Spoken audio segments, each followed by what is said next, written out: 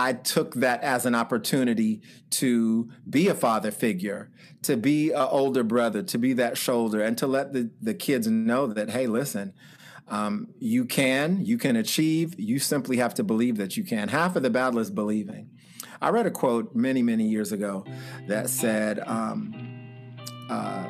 I told my students that they could do it, and so they did it.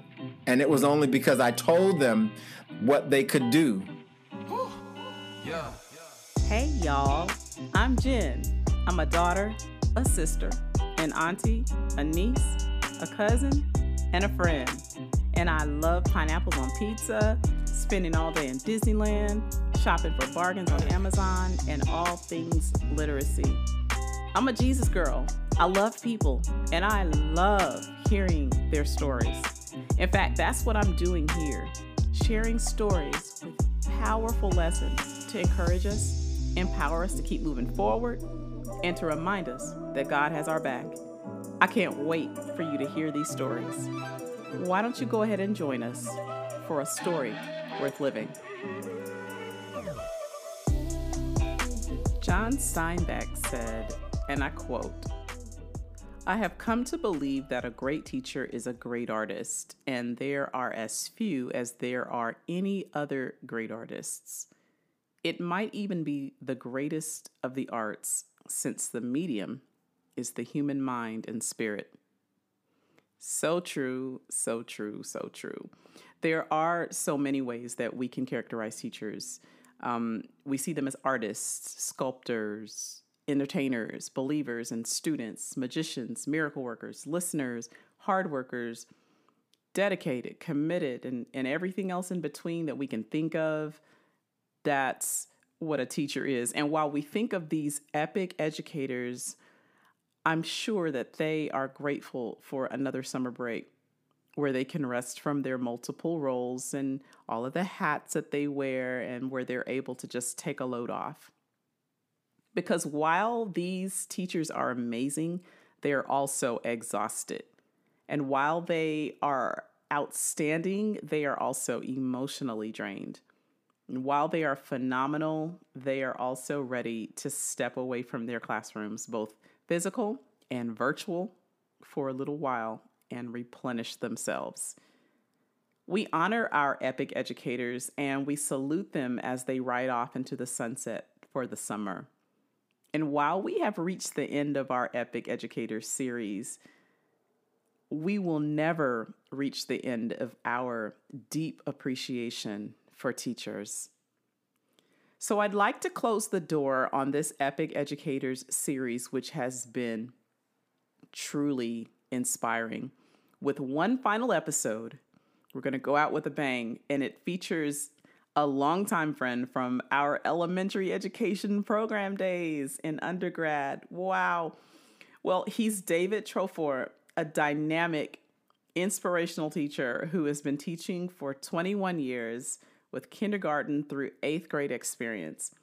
And he has taught in both private and public sectors in places like Bermuda, Chicago, and currently Atlanta, Georgia, a very large school system where he teaches 3rd graders in the Atlanta public school system.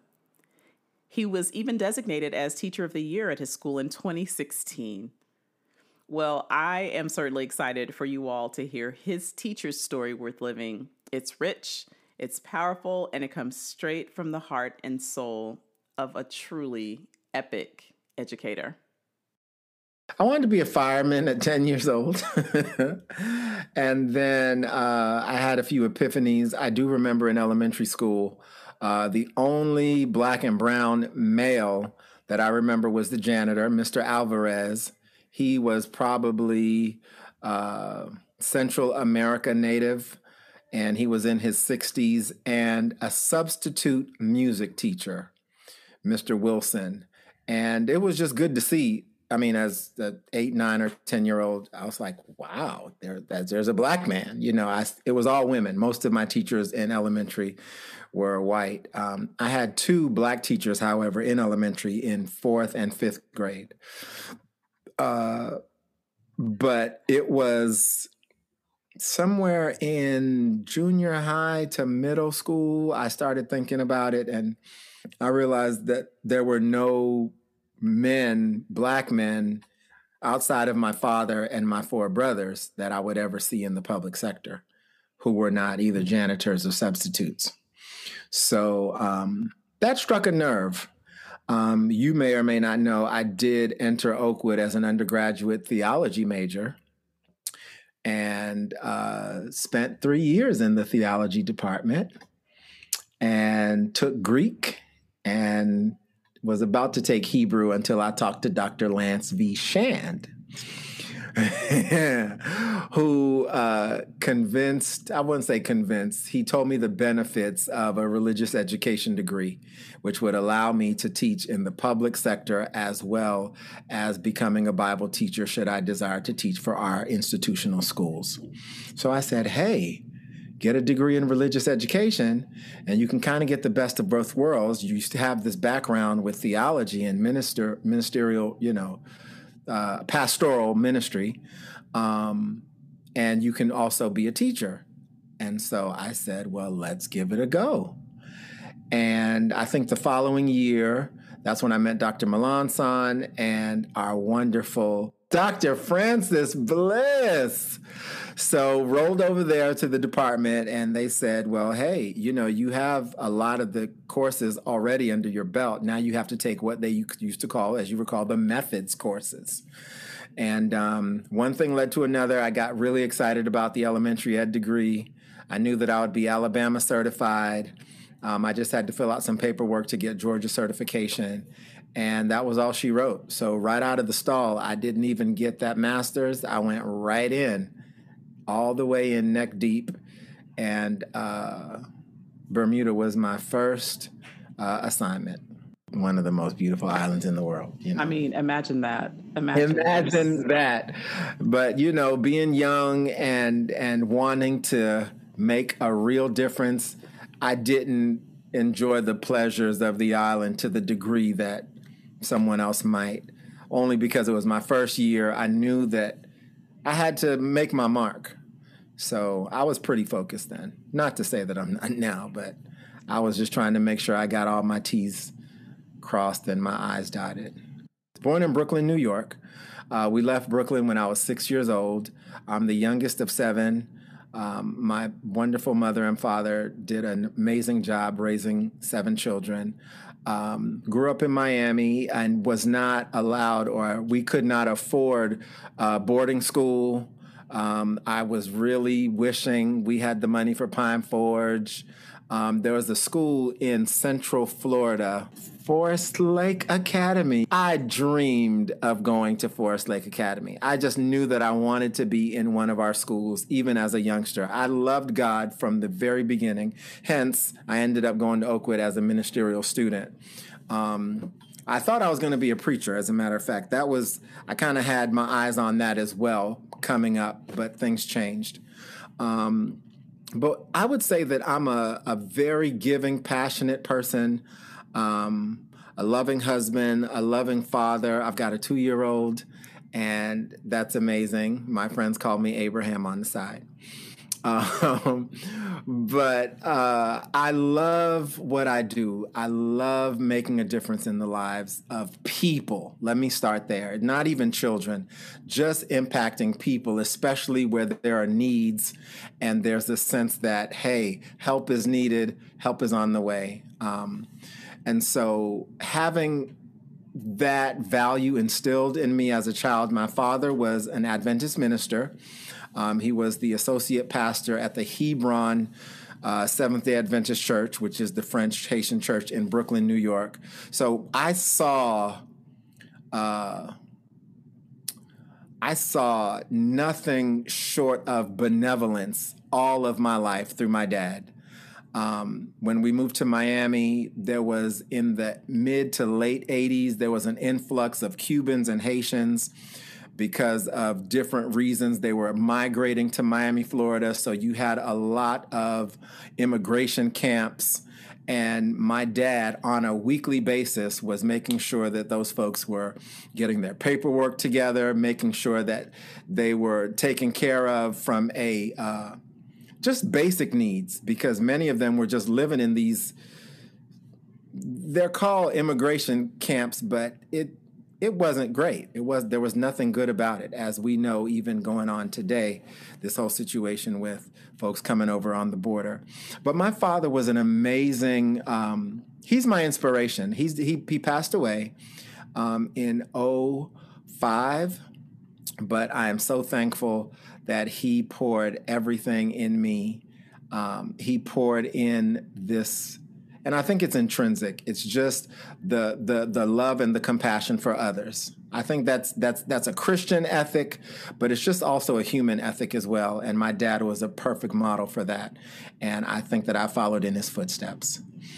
One of the things that I'm noticing as I'm interviewing and having these conversations is that, and I don't, it's these people that I'm talking, it's you guys that I'm talking to you. Like, the whole teaching thing is not surface. Like, no. Those roots go deep. And now that, people are having the opportunity to talk about where that comes from, is so inspiring to me. So you got into elementary ed and you got into teacher preparation. What was that like? The teacher prep part, because I remember when we did that, week at Terry Heights. Oh, yes. That kind of stuff. Like, how were those experiences for you? And did they work to like motivate you more? Did it give you a good look into, what you were headed towards? Yeah. As a matter of fact, it did. And my teacher, my senior teacher, was Mrs. Teresa Anderson. And she was a no holds barred, I'm going to tell it like it is. I'm going to tell you if your stuff stink. I'm going to tell you what's good. I'm going to tell you what's bad. And I'm going to love you through the entire process. I could not have had a better teacher to sit under. And I don't know if she'll ever hear this, but Teresa Anderson, I love you, and I thank you for what you poured into me in those formative years. She was amazing. She taught in a public school, and so I had an opportunity to see it in real time. And again, you have to be kind of cut from a certain cloth for the patience that we need for our students and for the consistency that we need. Not just to know the pedagogy, but you just have to have a discipline of being sensitive to the needs of those who don't know what you know. And I want to say that my student teaching, I just tried to be like her. I literally just tried to be like Mrs. Anderson. Of course, being a male, and we still are very few and far between in the school system at the early childhood level. I took that as an opportunity to be a father figure, to be an older brother, to be that shoulder, and to let the kids know that, hey, listen, you can achieve. You simply have to believe that you can. Half of the battle is believing. I read a quote many, many years ago that said, I told my students that they could do it, and so they did it. And it was only because I told them what they could do. So a child will, in essence, do what you tell them. If you say that you are not, they are not, because they assimilate those words, the life and power that words bring. And so I've taken that very dear to heart. And I know that everything that I say, it's as if it's life, and it germinates in the lives of our babies, our boys and girls. So I do think that I was prepared for this profession, not just professionally matriculating at Oakwood, even in preparation in my student teaching. And there are so many mentors that I've met along the way. My first principal was Theodosia Walton here in Atlanta, Georgia. And when I tell you, woo, not even a Christian, but the proponents and the tenets were so similar to Christianity. She was just a straight shooter. Her words meant something.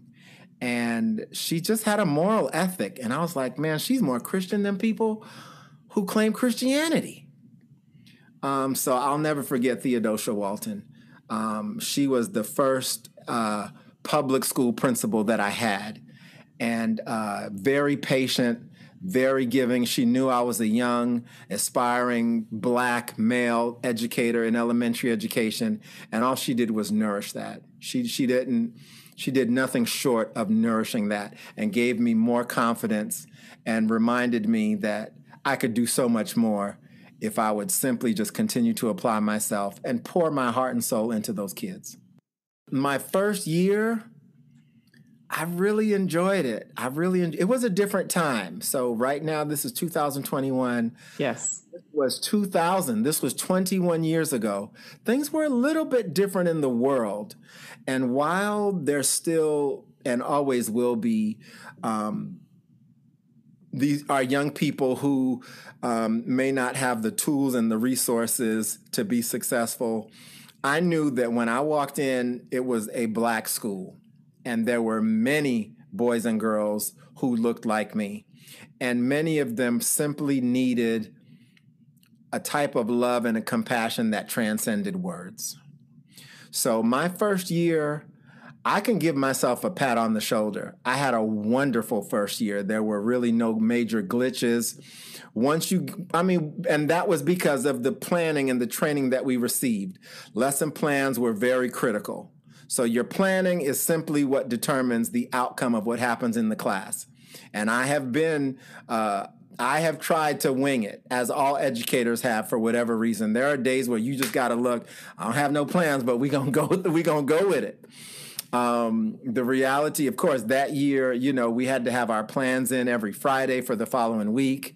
And I was fortunate enough my first year to teach an all boys classroom, all boys 5th grade. Not only was it all boys, it was gender-based, but I was teaching one domain, and that was math. So for those two reasons, I have to say I was fortunate enough to have an incredible year. And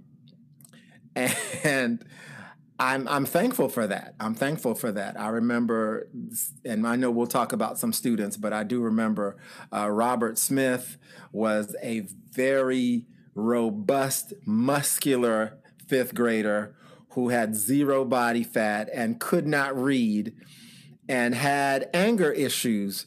But by the end of the year, he was reading on a 3rd grade level. And those are one of the highlights of my career. Yeah, definitely was. I love that. I love that. I cannot get enough of that. Mm-hmm. It's something working in a Title I school, because that's where we do the work. That's where you are at ground zero. That's where the work happens, the real work. There's a blessing in teaching in our inner Title I schools, because it's a different kind of approach you have to even take. Again, my first year being in the private Christian sector, is a sharp contrast to teaching at a Title I, inner city where all of our babies are Black and brown. Yeah. There's the poverty gap. There are seriously inequities in education, and part of it is because of the diverse poverty, low income, like all of that impacts education. It directly affects it. And it's not to say that those kids cannot learn, but they just don't have some of the same resources that they can lean on. Having a 2-parent home is critical. Doesn't mean that a kid can't be amazing with a single parent, but the odds are stacked in their favor when you come from affluence, when you come from, having a male and father figures, role models. Let's just go there. Just having role models. I do know that one of the challenges is those boys acknowledging that, hey, listen, Just because I don't necessarily have a father figure in my life, that doesn't give me an excuse to not succeed and to excel. So at the end of the day, I mean, it was motivation. Most of the day in many of the years of my teaching was simply based on motivating kids to want to succeed. And knowing that I only have them for 8 hours, once they leave, they go back to a different world. And in many cases, it was an unlearning of everything they had learned in those previous 8 hours. But thank God that many of the kids that I was able to serve, many of them have moved on to become rather successful and have embraced education and are now leading families, having children, and just being winners, just being successful. So why don't we talk about some of your most memorable students? Oh, so there are a lot. I can think of one, and I thought to make mention of her. I thought to write her down. There was one student, and this was my second year of teaching. His name was Leroy. He was really rough around the edges. And there's a good chance that he didn't make it out of the inner city.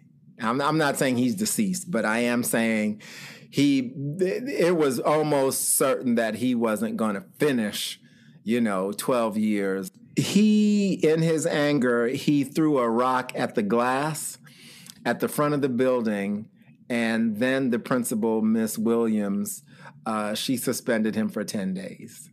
And this was my second year. And of course, it was a lot to take in at the time, but of course, over the you don't get immune, but you get used to the behavior of some of the headbangers, if you want to call it that. But he was troubled, and there were days where we can get him to sit down and he could process, but it was really a challenge. I think his home life was just too overwhelming. It dominated everything that happened in the school system. So there were days that he just didn't come to school, truancy and whatnot. That was one of the probably less positive students in terms of remembering some of the moments, but he was definitely a challenge. By no stretch of the imagination, he was a challenge. I had another young lady, and I remembered her name when I was logging in, and now her name just escaped me, which says that we're getting older. Megan Andrews was a very big fifth grader. She kind of stood maybe a foot taller than all of the other students. But Megan was gifted, and Megan knew everything on fifth grade curriculum. And so that was a challenge for me and for Mr. Andrews, a white teacher who also taught at C.W. Hill Elementary, who we've become lifelong friends. But Megan was like, this is easy. Like, I need to be challenged, Yeah, this is a fifth grader.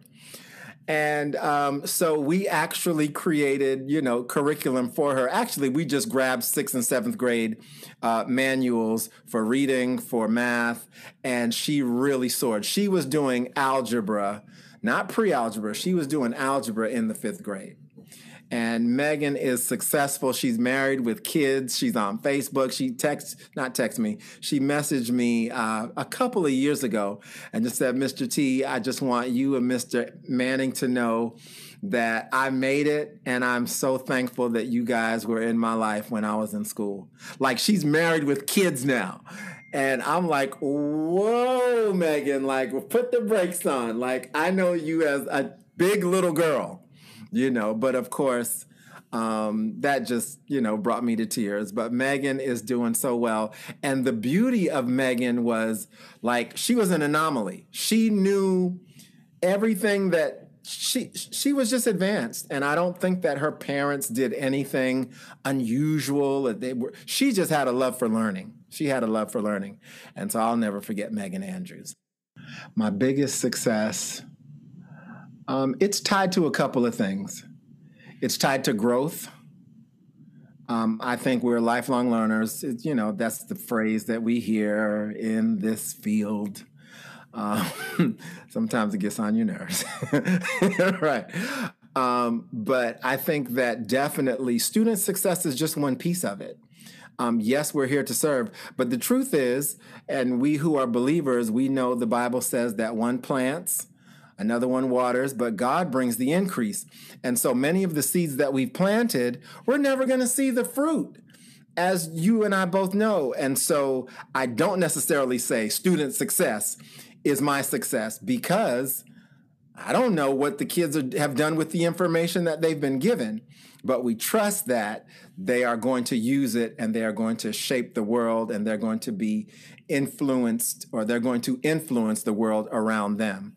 One of the biggest success for me is going to work and hearing a kid say, "Mr. T, look what I did.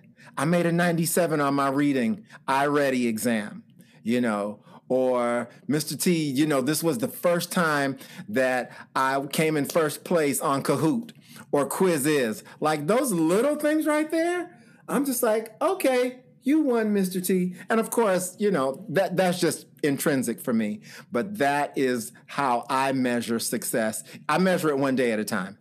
It definitely is. It's a marathon. It's a marathon.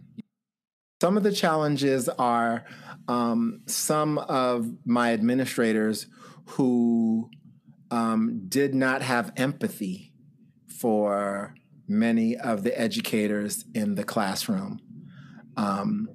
Empathy for me personally. Of course, in one breath, a principal, I remember a principal whose name will be nameless, but I remember, she would speak of how important it is for us to serve the kids and to make sure that we are doing what is necessary. But it felt very much like somebody, like a taskmaster behind you, just making sure that you do this, almost to the point of being anal. And I've had over the years some very challenging principals, as we all have had. And they all have different styles, but that has been a source of frustration, because some do not necessarily see the value in a good educator. And one can say that maybe they could say, hey, a good educator is good at all of these things, but you should know your staff strengths and weaknesses at the same time. And you should be able to galvanize where you see there may be deficits in one area and there may be strengths in another area.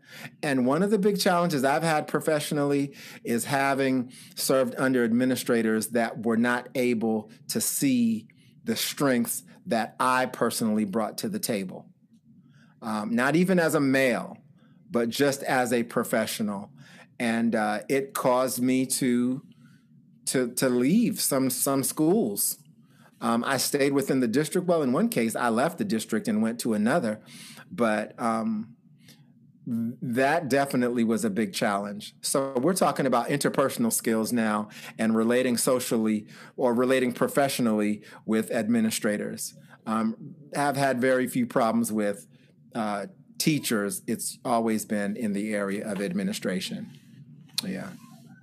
That was just one, depending, sometimes it's just not a good fit, administrators and teachers, which is why there is a transient rate that's happening in elementary education, in education period, where, and especially with, the bureaucracy, the politics of it.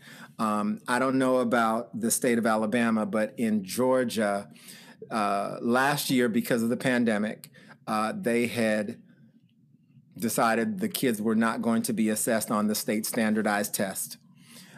Here we call it the GMAS. It has so many names from different states, but you know what I'm talking about. Well, this year they are going to reinstitute it.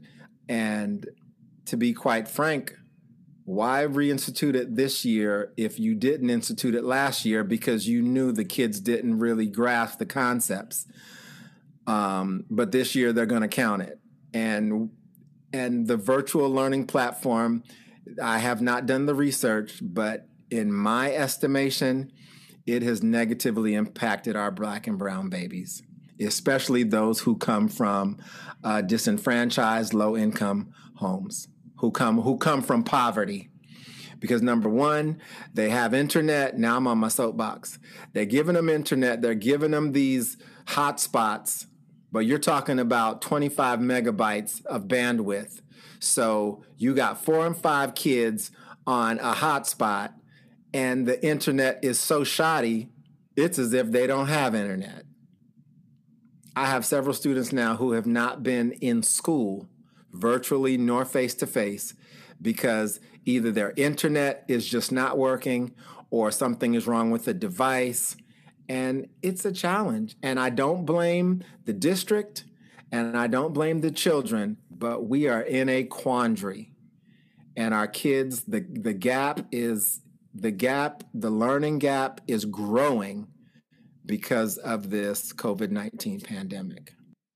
All I'm saying is something's wrong with the system, especially in this new virtual platform. The playing field is not level. You know, if everybody had high-speed internet at home, that would be one thing. But, you know, we've got kids who, you know, the power just went off. Right. Because you got a single-parent mom who was waiting tables or who was busing or who was a waitress, and she hasn't been employed for the last 6 months. Correct. But I'm preaching to the choir. You know, you've been telling you what you already know. This is the reality. This is the reality. And yeah. I just, it's not seen. It's not known. Right. And there are expectations either by the district, by the system, and by even the community, the society, around the schools, but the infrastructure is shoddy. Right. And I was listening to a news report about just across the nation, how many kids have not been in school this school year, period, in person or online. Online, right. That's a problem. And yes, many of them are Black and brown. Most of them, I would say. Most of them are Black and brown. So you can't throw money at the problem. You can't throw technology at the problem and expect. Yeah. I'll go off on a tangent there. So, but we're here. We're with the pandemic. What was it like shifting or pivoting to accommodate the shutdown last year and then going into a new school year? Are you 100% virtual? Are you in person? Are you hybrid? So I am hybrid. The Atlanta public school system recently became a hybrid model. The first year, as you know, it shouldn't be the first year because we actually went virtual toward the end of last year and then started virtual this year. We were strictly virtual up until February of 2021. And we are now in a hybrid situation where the parents who have elected to stay home and have their children learn virtually, that's one. And I have 12 students that I see face-to-face every day, but they also log in to Zoom, and I'm still teaching to the screen. We are fortunate in that we have a half day or school. I take that back. It's not a half day, but the kids go to lunch. I teach third grade. They go to lunch at 11. They go to their enrichment courses or their specials at 12 o'clock. And at 12:30, online instruction ends at 12:30. However, the students who are in the building, while it ends, we take advantage of having those face-to-face kids. And so we're pushing to get them to master those skills so that we can have a percentage of students who either meet or exceed the expectation on the standardized testing. So we're just taking advantage of those kids that are present because we can't touch them like we can't touch the kids at home like we can touch the kids who are coming face to face. So that in itself is a blessing. The instructional day ends at 2:15, and those kids, most of them are bused home or parent pickup or van riders. And how was the transition? Was it smooth? It was Relatively not smooth. Was it rocky? It was rocky. It was rocky. When we were told that the pandemic is here and that you guys, everybody's going home, we're shutting this down. It was like a virtual vacation. But then after a couple of weeks, you started looking around like, wait a minute, this don't feel right like it did before. And so people were getting cabin fever. They were talking about wearing masks and you shouldn't go out. And so that anxiety was definitely there. The biggest challenge was just adjusting to all of the virtual resources that the district purchased, but did not really provide the training. I mean, you're learning on the job. You're building the airplane as you're flying. And so there were many resources that were given to us, but the training was not necessarily put in place for us to use them and teach them with efficacy and with true results. So our district, they pour money down the Atlanta Public Schools, probably one of the largest budgets in the Southeast. But the downside to that is they're throwing so many things down the pipe, it's very challenging and difficult to master this particular instructional device that we're using. iReady is a major device, a major virtual platform that we use to close the gap in reading and math. The kids are supposed to log in every day, 30 minutes for reading, 30 minutes for math. It disaggregates to every child's ability level. And of course, we use that to, create our lessons and make sure that we're differentiating the instruction. Yeah, I want you to hear that. Yeah.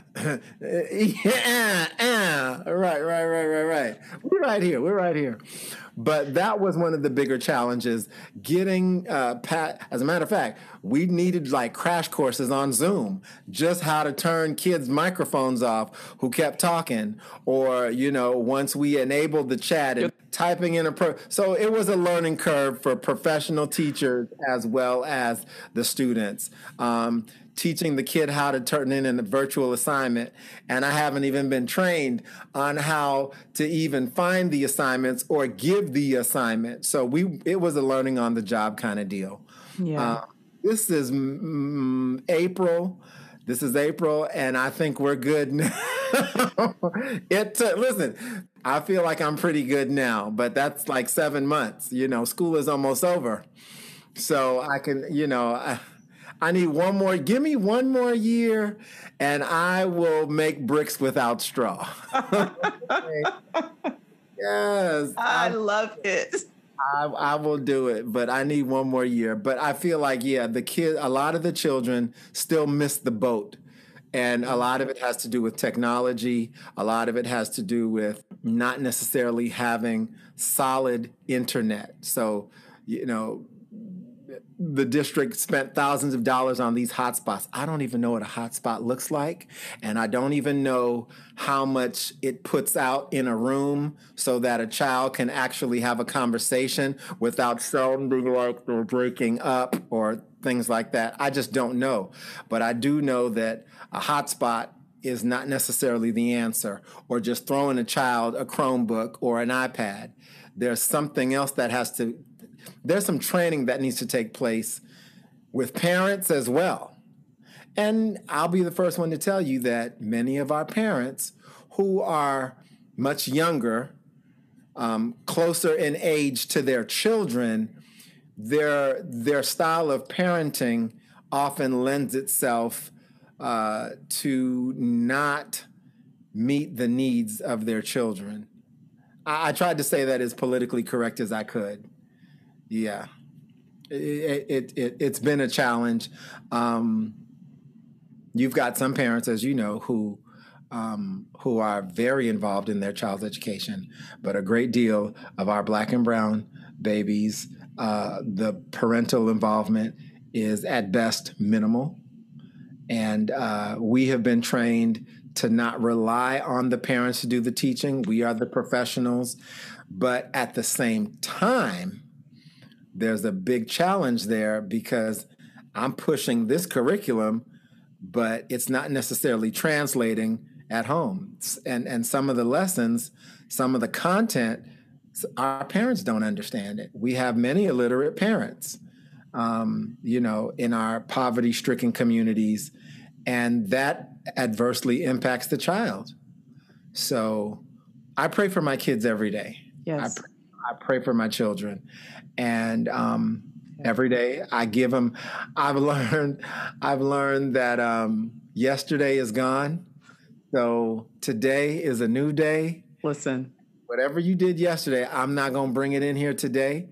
If you give me your mind, if you give me your attention, just give me a chance to hook you in, because I've got a lesson prepared through either something interactive, a hook, as it's been called. Just let me hook you in, and I'll make a difference. I would tell an aspiring educator the importance of words. I think that's one thing I would say. Hey, just know that your words, you speak life. And I would say in my 21 years of teaching, I'm sure I've said some things that I probably should not have said to said child A or B. But I think what you say, value the importance of words. And now I'm speaking directly on behalf as an advocate for children. Value those words, because we do speak life and death into our children. That may be something they might have already known, but I would just reiterate that. I would also tell an aspiring teacher to be patient with yourself, because this profession is very taxing. It's taxing emotionally. It's taxing physically. We spend many hours beyond the 7:30, 2:30, or 3. We spend many hours outside of that. I've got a Nearpod that I've got to finish tonight for tomorrow for problem-based learning. Our PBL is right around the corner, so I'm working on that. I love it. I mean, it's what we do. It's our calling. But I would definitely tell an aspiring educator to be patient with yourself and take care of yourself. It's okay to sometimes close the computer and put the lesson plans down and just take care of you. I think that's important. I don't think I did a lot of self-care in my early years of teaching. And I got stressed out in many instances. Probably had some bouts with depression. But I'm thankful to God for the resilience that He's placed in me. And I hope to finish, I've got 9 years left. I don't know if I could do 9, but that's my goal. My goal is to finish strong. I've got a beautiful family. I've got an amazing wife and 3 boys. And I wake up every day for them. And I also wake up every day for my students. Of course, and that's not cliche. Like, I look forward to teaching, especially those who have a hunger for learning. And I know that one of my goals is to create or stir up a hunger in all of our children, to want to learn, because that's really when we really get into our rhythm, when kids are actually stimulated and when they are a part of that learning process. Of course, being a praying man of faith, God has been my strength. And I'm thankful that He's blessed me with a roof over my head, with gainful and meaningful employment. We live in a world now where so many people are struggling just to, figure out where the next meal is coming from, how they're going to keep a roof over their heads. God is the source of my strength, and I've got a wife who supports me, through thick and thin, and that's where my strength comes from. I'm so looking forward to sharing more stories with you, to connect with you, challenge you, and energize you. Stories create environments where we can learn valuable insights from each other's experiences. They represent our collective pain, joy, fear, faith, best days and worst days. They unite us, teach us, challenge us, delight us, and enable us to convey messages of hope in a complicated world. There's something to learn from someone else's story. They are countless lessons of faith, hope, and love. So why not take some time to consider your own story? Then join us again for another story worth living.